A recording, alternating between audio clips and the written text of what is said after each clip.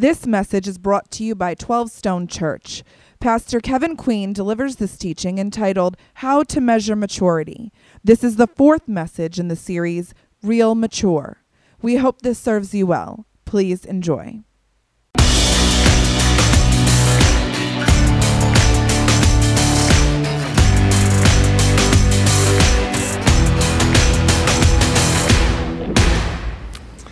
Welcome to 12 Stone, week 4 of our series, Real Mature, where we're talking about how we grow, how we develop spiritually in spiritual maturity. And in this whole conversation about spiritual maturity can kind of seem elusive. I mean, it's not like most other areas in life where you know. I mean, how do you know if you're growing in spiritual maturity? I mean, in other areas of life, you know whether you're growing or not. I mean, think about physical stature. Think about height for a second.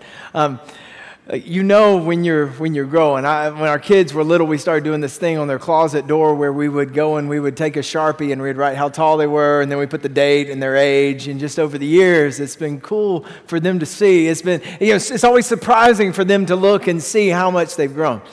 But as a parent, it's like a little bit depressing. You know, you're watching, you're like, man, you were growing so fast. And then, but my wife and I, we don't do that on our closet door. Like, every year we don't go and write how tall we are.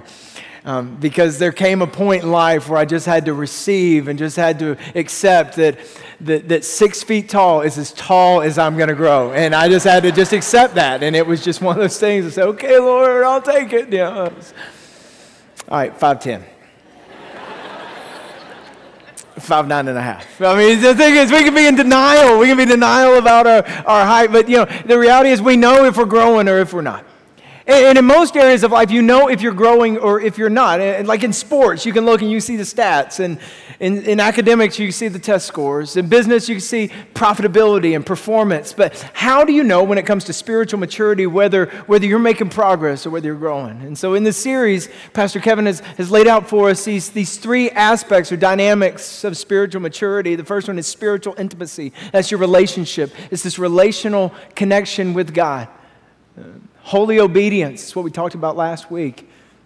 And then we talked about biblical knowledge. And the way we talked about these 3 things is that they're not something you can just kind of take apart and just take one and just say, I'm just going to do that. But spiritual maturity is all 3 of these intertwined and woven together. You can't separate the 3. And just because you have one of these things doesn't mean that you're spiritually mature. Just because you have biblical knowledge doesn't mean that there's spiritual maturity.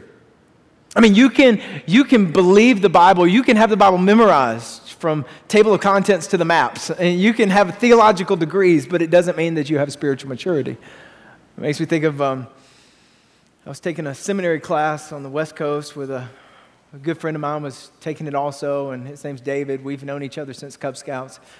And we were at the airport, we had just landed over there, and we were kind of waiting, and I asked him a question. I said, David, I said, how have I grown? I mean, you've been knowing me for 25 years.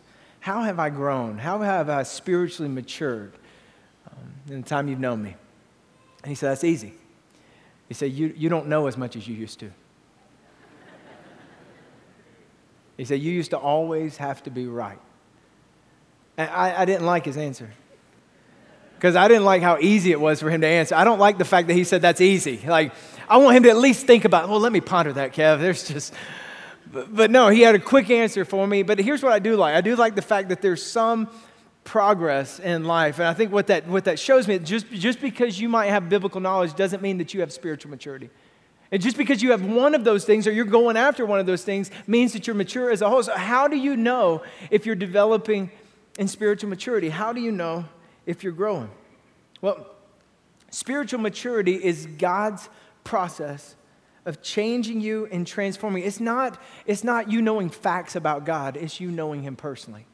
And in the course of that relationship, you knowing God and having a relationship with His living Word, and that He begins to transform you and change you. And spiritual maturity is you growing to become who God created you to be.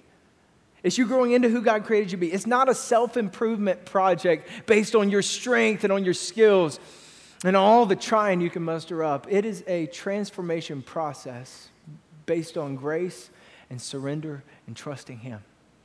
See, it's God working in you to make you more like His Son. If you're taking notes, I want to give you a kind of a working definition of the day of spiritual maturity. Spiritual maturity is you becoming more like Jesus. You want to just kind of whittle it down to what is spiritual maturity all about? It's all about God's process of helping you become more like Jesus. And that's what he's bringing all of his resources to. That's the goal of spiritual maturity, that you would become more like Christ, that you would become like Christ, that you would grow in Christ likeness. In fact, this is what Paul talks about and what he goes after. He says this is the point of his ministry. You can see this in Colossians 1:28. He says, so we continue to preach Christ to each person, using all wisdom to warn and to teach everyone, in order to bring each one into God's presence as a mature person in Christ. What he's saying is we're doing everything we're doing in ministry for this person to help you mature in Christ likeness, to help you grow, to become more and more like Jesus. See, that's God's great goal for spiritual maturity is Christ's character in you. It's Christ's character through your personality. And the more you become like Jesus, the more you discover who you were created to be. See, your life is God's construction project. I grew up with a dad that was in construction. When I was a kid, my father was a project manager for 7585 inside the perimeter. And so he built the Piedmont Bridge. That was one of the bridges that he built. This is a picture of it back in the early 80s. And that's the bridge that goes, but have you ever been driving to Atlanta and driving across, my dad did that. I don't know if that's good or if that's bad. I don't know, but I know that's the bridge that he built. And he would take me with him on Saturdays, take me down to the job site, and he would put me on a lap of a crane operator. And so I'd get to sit there with somebody who was a crane operator, on one of those bridges. And I don't know if it passed OSHA standards. I just know it was really cool as an 8-year-old. And so, I had some experience as a kid and experiencing that bridge. And some of you have already figured out that's the bridge that was destroyed back in March. That was the bridge that in a moment, think about it. My dad spent a chunk of his life working on this project, this construction project to build this bridge. And then in a moment, traffic is a nightmare. In a moment, local businesses are devastated. The economy's devastated. In a moment, we actually start using 285 again. In a moment, things change for the city. And you think about it, that's a lot like sin in our lives. Like sin in our lives, the destruction and the havoc that sin brings. When we leave God's design, it brings regret and it can tear apart families. We know the pain that it can bring in relationship. It erodes trust. You lose a career, destroy relationships, friendships. We know the pain that sin brings into our lives. We know the destruction that it can bring. It reminds me of what Warren Buffett said. I read it years ago. He said it takes 20 years to build a reputation and 5 minutes to ruin it. And like that. And we all know in some way or another, we all can look back in the rearview mirror of our lives and we can see where our decisions have cost us greatly.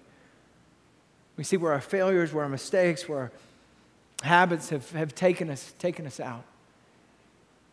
We all know the pain of regret. And you know what? Sometimes we try to do things to make it feel better about our guilt and our shame, and so we compare ourselves with other people. We're like, well, at least I didn't burn down 85. And you know what? That works for a moment. To compare ourselves with other people and our sin with other people, it works for a moment to push down our guilt and shame, but it's not a long-term solution. The only long-term solution for our guilt and our shame is the cross. That's the only solution for our sin. We've all made a mess of things. Each of us has sinned and fallen short of the glory of God. The wages of sin is death. But the gift of God is eternal life. The only long-term solution for our sin is the cross. And look at this scripture. Let me share it with you. This is 2 Corinthians. Paul writes, God made him who had no sin to be sin for us, so that in him we might become the righteousness of God. So on the cross, Jesus took our sin upon himself that we might become the righteousness of God. That God took our worst was placed on Jesus at the cross so that his best could be put in us. So that he might shape us and form us and make us more and more like Christ. But you need to know that at that moment where you trusted Jesus, your sin was forgiven. That you experienced redemption, that you found salvation in him. In a moment that takes place. That's God's grace. But his grace continues, and he continues to shape us and transform us in this construction project of making us more and more like Christ. Your life is God's construction project. And here's what we know. 85, they put that thing back up quick. It's like the fastest civil construction project in history. 700 feet of bridge in 6 weeks. It's remarkable. But even as quickly as it happened, construction always takes time. And your life being constructed, God working in your life to make you more and more like Jesus, it takes time. I had a chance to go to the Billy Graham library up in Charlotte last year. And as we were up there, we were walking around, this incredible experience with the family. We were walking out, and there were these memorial gardens, and we had a chance to go through the memorial garden, and we saw this gravestone, this grave marker for Ruth Graham, Billy Graham's wife. And it captured my attention, what I saw there, and I found out the story of why she put on her grave marker what she did. See, the story goes that she was driving down the road, and she was going through this long construction project. In fact, there was all the machinery and the barrels and the signs and the heavy equipment, and it just took so long to get through this. And it was frustrating, and it was long delays. And as she finally got to the end, there was a sign. And here's what the sign says. It's on her grave marker. The sign said, "End of construction. Thank you for your patience." And at the end of her life, she didn't point back to the accolades. She didn't point back to the accomplishments. She didn't point back to notoriety. She said, you know what? The construction project is over. Thank you for your patience. And that if you're in Christ, one day the construction project will be over. That when you take your last breath on this earth, your next breath will be with Him, and you will be with Him, but not just with Him, you will be made like Him.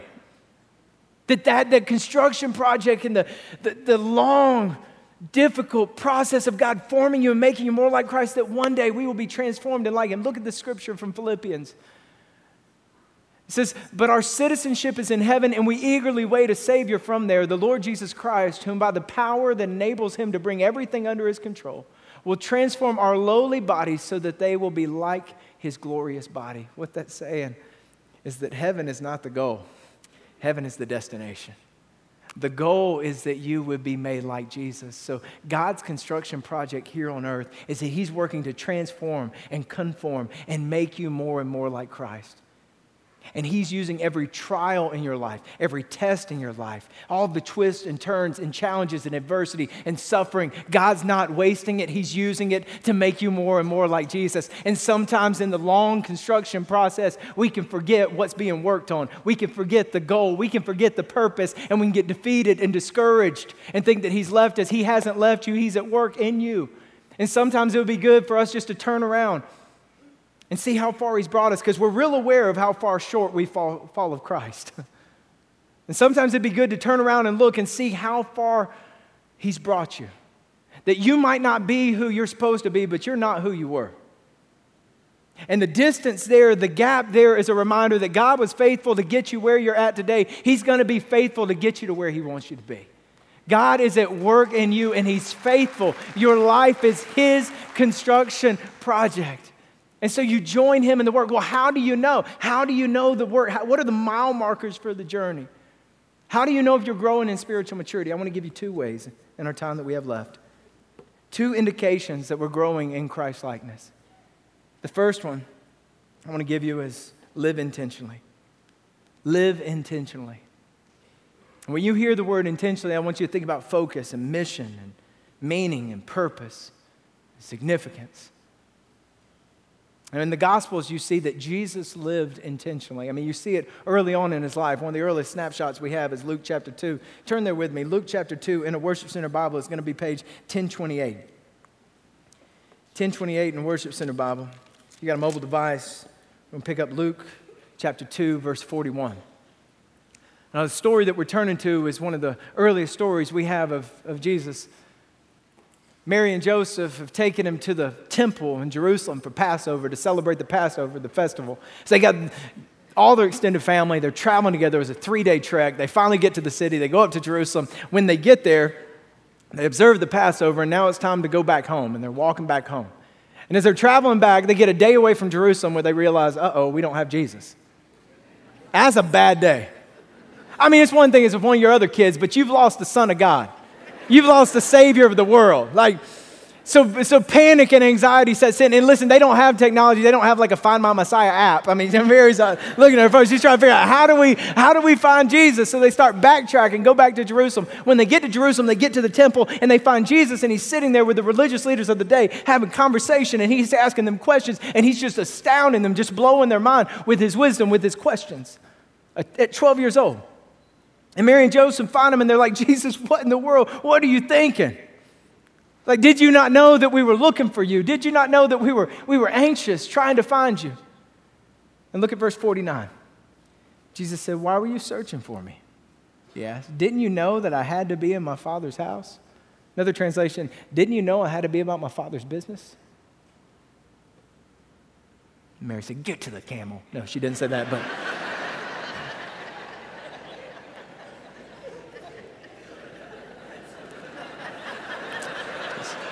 Might have. But they did not understand what he was saying to them. Here's the reason I share this with you. Even at 12, Jesus had clarity of his purpose. Even as a preteen, he had this passion and this priority. He had this single-mindedness of what he's here to do. Because of the oneness that he had with his heavenly Father, he knew what he was supposed to do. Here's what I want you to see. You might want to write this down. The closer you walk with God, the clearer your purpose becomes. The closer you walk with God, the clearer your purpose becomes. Have you ever walked into a room in the house and then gone, man, why am I here?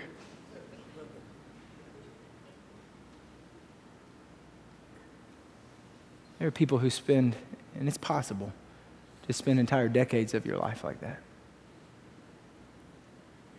You can spend the majority of your life like that, walk around and go, why am I here? It's not the Father's will that you would wonder why you're here.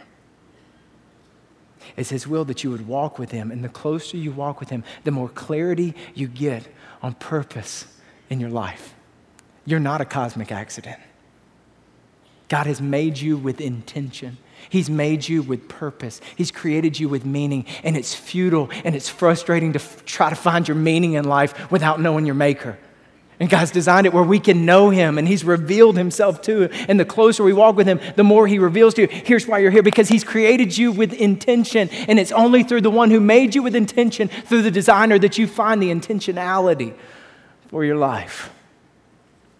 Man, I talk with people sometimes, and just kind of what I get back is, man, listen, when I graduate high school, then I'll get serious about finding purpose. Or when I graduate grad school, then I'll get serious. Or when I get married, when I find spot, then I'll get or when I have kids, and then I'll get serious about finding purpose. And when I save up for 401k, when I put something away from retirement, then I'll get serious about intention. When I make even more money, then I'll get serious. And after I enjoy my retirement, it's possible to get to the end of your life and not have clarity of why you're here.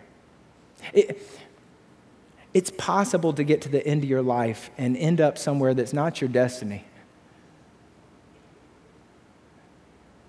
It's possible to get to the end of your life and it be like Denny's.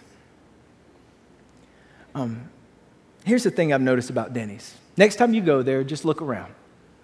Denny's, the restaurant. What I noticed, when you look around Denny's, nobody that's around you came there on purpose. Have you ever had a conversation with someone, hey man, where you want to go eat? Hey, let's go to Denny's. No, you don't choose to eat at Denny's. Denny's is where you go when the other places are full. Denny's is where you go when you didn't make a plan. Denny's is the default for bad planning. Now, I'm not saying I like Denny's. I grand slam all day long, but I'm just saying I never choose to go to Denny's. And many people end up at the end of their life somewhere that they would have never chosen, somewhere they didn't want to be. It wasn't God's intention, God's design for their life, but they try to find their purpose apart from their maker. And God wants to reveal your purpose to you. He wants to give you your why in life. And the closer you walk with him, the clearer your purpose becomes. There's a book that Simon Sinek wrote called Start With Why. And the big idea behind the book is that great organizations and great leaders, they don't start with how or what, they start with Why? And it's in the why that you find your belief, is that you find your purpose, that you find a sense of meaning. It's a great little book, and I would recommend it. But I want you to turn over to Luke chapter 4, verse 42. And I want you to know that this is at the beginning of Jesus' ministry. He's teaching, he's preaching, he's healing, he's traveling around. In Luke 4:42, it says, at daybreak, Jesus went out to a solitary place, and the people were looking for him. And when they came to where he was, they tried to keep him from leaving them. But he said, I must proclaim the good news of the kingdom of God to the other towns also, because that is why I was sent. And he kept on preaching in the synagogues of Judea. Listen, Jesus knew his why. Jesus started with why before it was cool. Jesus knew his why. He's like, I'm here to proclaim the good news. I'm here to proclaim the gospel of the kingdom. I can't stay here. I got to go to other towns also.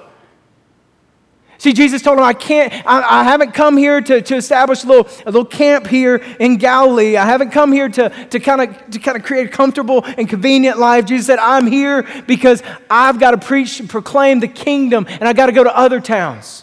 Listen, Jesus was able to disappoint people because he knew his why. The clearer you are on your why, the more able you are to tell people no. See, an intentional life requires that you tell people no. Because have you noticed that other people have plans for you? See, other people have things they want you to do. Well, can you volunteer over here? And can you help out with this project? And you do this thing? And you come help me? If you want to live an unintentional life, either do nothing or try to do everything. But an intentional life, you know your why. And when you know your why, you're able to say no to other things.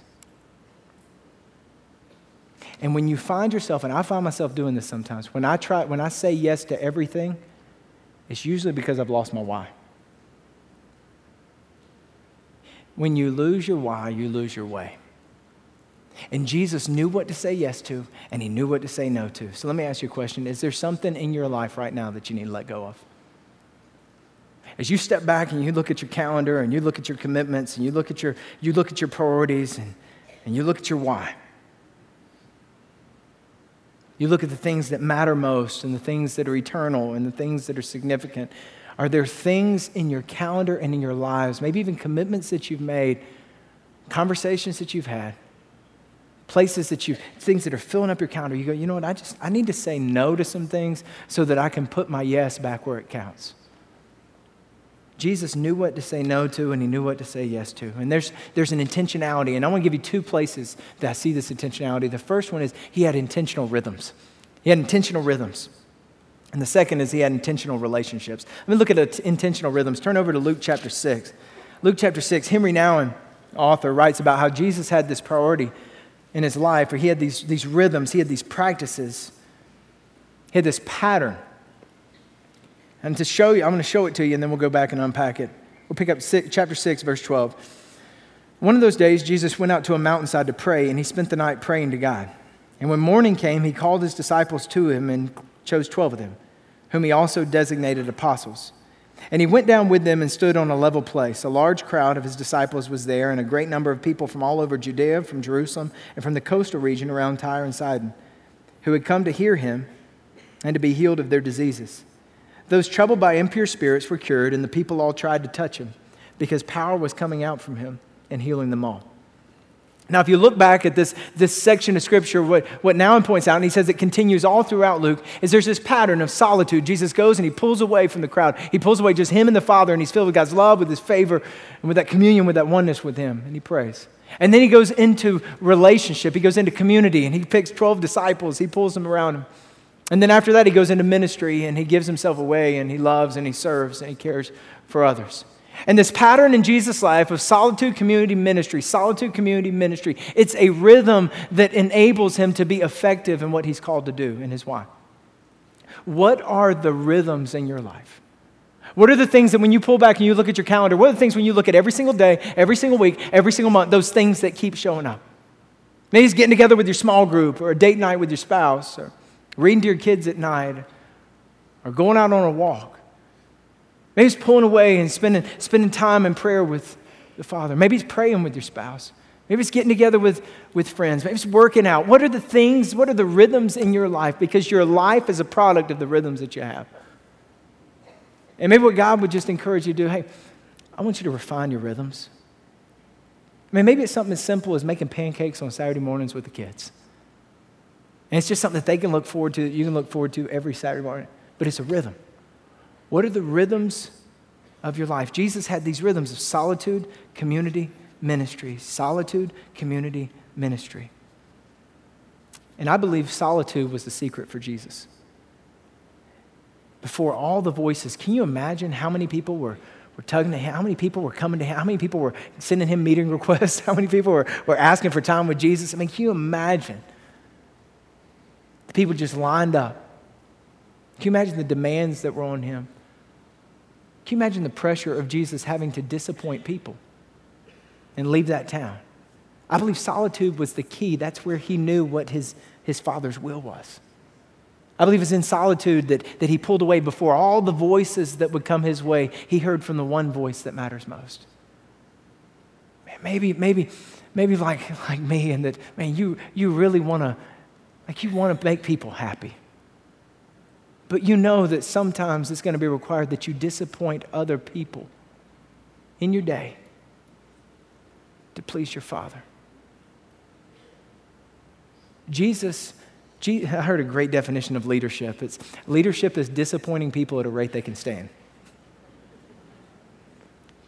See, sometimes we have to disappoint other people, but we need to know what to say yes to and what to say no to, and we find that in solitude. I believe solitude was the secret. Jesus was intentional with his rhythms and intentional with his relationships. He comes down off the mountain. The first thing he does is he picks 12 disciples. He gathers them close. He goes, come on. And he gathers these apostles to spend life with them, and he was very intentional about who he picked. You know, I'm not so sure that we're intentional about our relationships. I think it's a lot like the high school lunchroom. You remember walking in the lunchroom? Come on, you do. Even right now, some of you are sweating just thinking about it. I mean, just the anxiety of stepping into the lunchroom that first day and looking around and going, okay, where am I going to sit? You know, the pressure of that moment. And I'm thinking, in that moment, a lot of times we weren't looking, hey, I want to pick really great friends. I want to have really healthy relationships. I realized that the 5 closest friends are the most influential thing in my life. So I'm going to pick, no, I think we kind of gravitate to where we're accepted. I think at the high school lunchroom, it's like, hey, come sit over here. Okay, right? I mean, it's like, we don't pick who our friends are at that moment. Now, we'd be doing well to pick who our friends are. And some of our worst moments from high school came from the fact that we go, okay, I'll go over here, right? But your friendships determine the direction and quality of your life. I've heard it said that you are the average of your 5 closest friends. So we should pick our friends, but Jesus was very intentional with his relationships, and he called these disciples, he called these apostles around him, and he formed his first small group. And Jesus, why did he pick the disciples? Why did he gather them around? Because I believe he saw the best in people. He believed the best for people, and he believed these guys could change the world. But I think there was another reason he chose them. I think is because he needed them. Now, not like some emotionally insecure, suck the life out of people kind of way. I think Jesus picked them because he needed to love them and he needed to be loved by them because he was human, fully God, fully man. So if Jesus needed that kind of relationship, you need that kind of relationship too, because I'll tell you this, that relationships are God's primary tool for shaping us and molding us and making us more like Jesus. And some of the reason that our spiritual growth is stunted is because we don't have anybody around us who's helping us become more like Jesus. That's why we do small groups. I got a great story from Jake, one of our small group leaders out at Hamilton Mill. He was leading a God Owns It All small group, and they were helping people get biblical principles of finances in place in their life. And there's a family that joined the group because they said they were drowning in debt, and they said they were about to lose their house, and all kind of complexity in their life. Went back to their finances. They said, we just want to know how to orient our life around God's word. And so they got in the group and they began to make progress, and they began to, for the first time, begin to tithe and begin to give and begin to save, and they began to budget, live on a budget. And things just began to kind of shift and kind of be healthy in their life. They found somebody to live in their basement and who would pay, and so that helped big time. And then they said that when they started to tithe, that the month that they started to tithe, the wife said that she got a gift card in the mail, random gift card in the mail from AT&T, $200 gift card from AT&T. She's like, I've never received, it wasn't a rebate, it was just a gift card. I don't know, I've never received an AT&T gift card for $200. I would welcome that. But it was $200 gift card from AT&T. And that was exactly their tithe for that month. And so what God was saying is that I'm gonna take care of you. I mean, even in the situation, the complexity, even going without a job, they still tithe. And God was saying, I'm gonna take care of you. Bless you. And I'm gonna bless you. God was saying, I'm gonna bless you for your obedience. And so I'm gonna care for you. And some of us, we just need to know that God's gonna bless us if we obey Him. But it's in the context of community. The 10-year-old son of this family, Jake said he only said like a handful of words the entire time, maybe 10 words the entire semester. When they were leaving that night, the 10-year-old son comes to him and says, sir, can you please not stop having small group? And Jake was like, I'm going to keep having small group. That even the 10-year-old boy understood the power of gathering together in community. Think about it. We're still here today, 2,000 years later, because of Jesus' first small group. And he gathered that small group together and he loved them and he shared his life with them. He loved them like they had never been loved before. And they saw Jesus love like no one had ever loved before. It was for love that he went to the cross. It was for love that he laid down his life. And right before he went to the cross, he gathered them together, his small group in a small room. And he said this to them. He said, a new command I give you, love one another. As I have loved you, so you must love one another. By this, everyone will know that you are my disciples if you love one another. Jesus said, I want you to love. I want you to love like crazy. I want you to love so persistently and so sacrificially. I want you, as you've seen me love, I want you to love people. I want you to love faithfully, and I want you to love fully, and I want you to love so much that it's scary. He's just saying, I want you to be, church, I want you to be the most loving group of people in the world. And so here's what he's saying to us as 12 Stone. And the good news is you don't have to be the smartest. You don't have to be the fastest. You don't have to be the wealthiest. You don't have to be the most successful. You don't have to be the best looking, although you are good looking. You don't have to be the best looking. He's just saying you just need to be the most loving. That's what we're called to be. He said, this is how they'll know that you're my disciples, that you love one another. It's the signature of Jesus on your life. So you want to know how you're growing, or if you're growing in spiritual maturity? The second one is love unconditionally. Love unconditionally. I believe the best litmus test question for are you growing in spiritual maturity is, are you more loving today than you were yesterday? If you're more loving today than you were yesterday, you're growing in spiritual maturity. That's what Jesus said. He said, love the Lord your God with all your heart, soul, mind, strength, and love your neighbor as yourself. Are you more loving today than you were yesterday? It's a great question. Because if I'm growing in Christ-likeness, I'm loving my wife more today. I'm loving my kids more today. I'm loving my coworkers more today. I'm loving my friends more today. I'm loving strangers more today. Message, are you growing in compassion and care for people who are different than you? Have you noticed how easy it is to love people who like you and are like you? See, the test of love is, do you love people who are different than you? People who dress different than you and act different than you? People that believe different than you? People with different sexual orientation than you?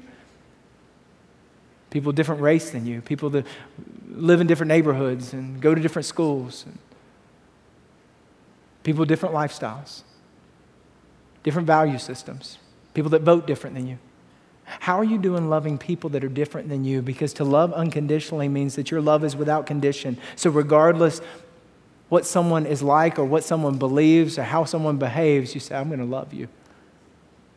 And this is Jesus' love. This is the way he loved without condition. He went against the norms and the traditions and the religious system of the day in the way he loved. He loved the tax collector and the prostitute. He loved the lepers and the sinners and the Romans and the centurions. He loved them all, and it drove the religious leaders crazy. This is what they said about Jesus. Look at this verse. It says, this man welcomes sinners and eats with them. They were trying to roast Jesus. This was meant to be a slam on Jesus, but Luke wrote it in here as a compliment because that's the signature. That Jesus made room in his life for people who were different than him. And I just wonder, how are we doing at loving like that? See, Jesus' life wasn't just some random string of accidental stream of random acts of kindness. It was a divine collection of intentional acts of unconditional love. And so how are we doing at going outside the camp, at leaving the cow path of our lives and going and loving people who are different than us? I think sometimes we gravitate to easier forms of saying I'm a follower of Jesus. Like, man, I will slap a sticker on my car. Or I'll put on a Christian t-shirt. Or maybe the music that we listen to or the podcast that we download. Or maybe we Instagram, we go and we put God talk on things, or we Instagram like a picture of our Bible and a cup of coffee and say, oh, just having good quiet time with Jesus today. And I just got to let everybody know.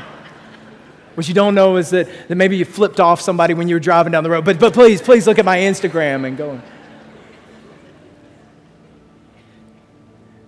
See, when Jesus said, this is how they'll know that you're my disciples, he didn't say, this is how they'll know you're my disciples by your tattoo. This is how they'll know that you're my disciples by your social media. This is how they'll know you're my disciples by the retweets. This is how they'll know that you're my disciples by your email ministry. Email is not a ministry, okay? For some of you have this forwarding ministry going on. That's not how Jesus said they would know that you're my disciples. Jesus said, this is how they'll know that you're my disciples, by the way that you love one another. The signature of Jesus on your life is the way that you love. And Greater Gwinnett is waiting to see a people who said, we will love sacrificially. We'll give of ourselves to love you, regardless where you've been, regardless what you've done. The kingdom of heaven is here. Jesus loves you, and I do too. And they don't know that Jesus loves them unless they know that we loved them first. And so the world is waiting to see not another sticker on a car, but the world is waiting to see somebody who will stop and somebody who will show unconditional love in a way that's inconvenient, absolutely. In a way that slows us down, absolutely. In a way that sets us back, absolutely. Do you say, if you want to find your life, you got to be willing to lose it. To set aside status, to set aside prestige, to set aside the praise of men, and be able to say, you know what, I'm just going to love you. Because I want you to know he loves you too. And when we have that fire, that love burning in our hearts, and we share that with our lives, then they know. They know who we're with. They know who we're representing. And so the call for you to say, how do I know if I'm growing in spiritual maturity? Are you living intentional? Are you loving unconditional? And we've all got room to grow in this. And I got good news for you. It's his construction project. Let me pray for you.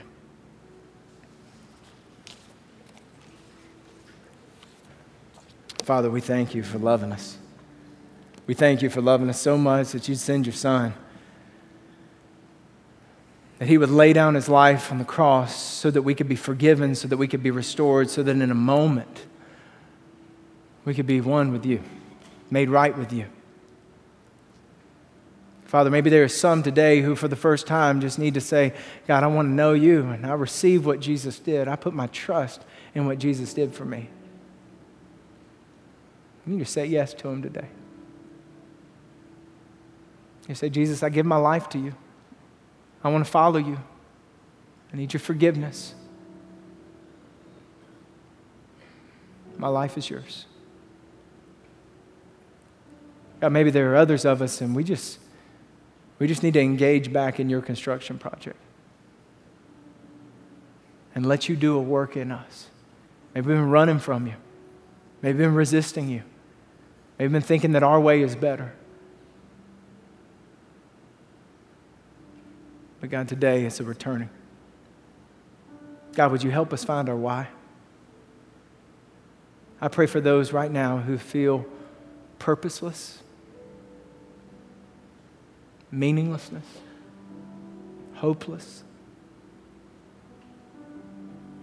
God, I pray that right now in this moment, that as they begin to seek you, and as they turn to you, Lord, would you give them such a sense of your presence and of your purpose for their life?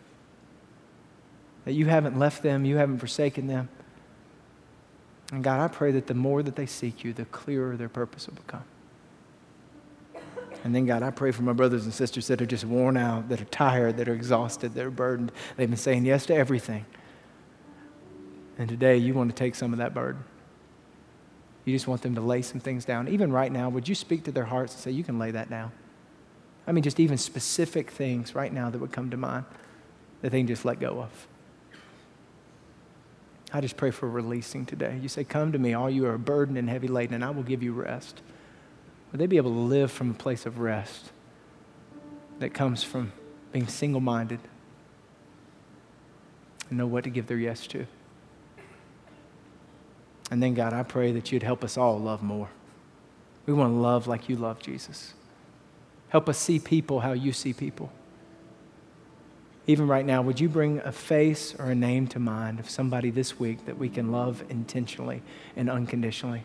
Somebody that you've brought into our lives for the sole purpose that they would receive your kind of love. So we need your love to flow through us and into that relationship. God, would you give us the courage to love like you love?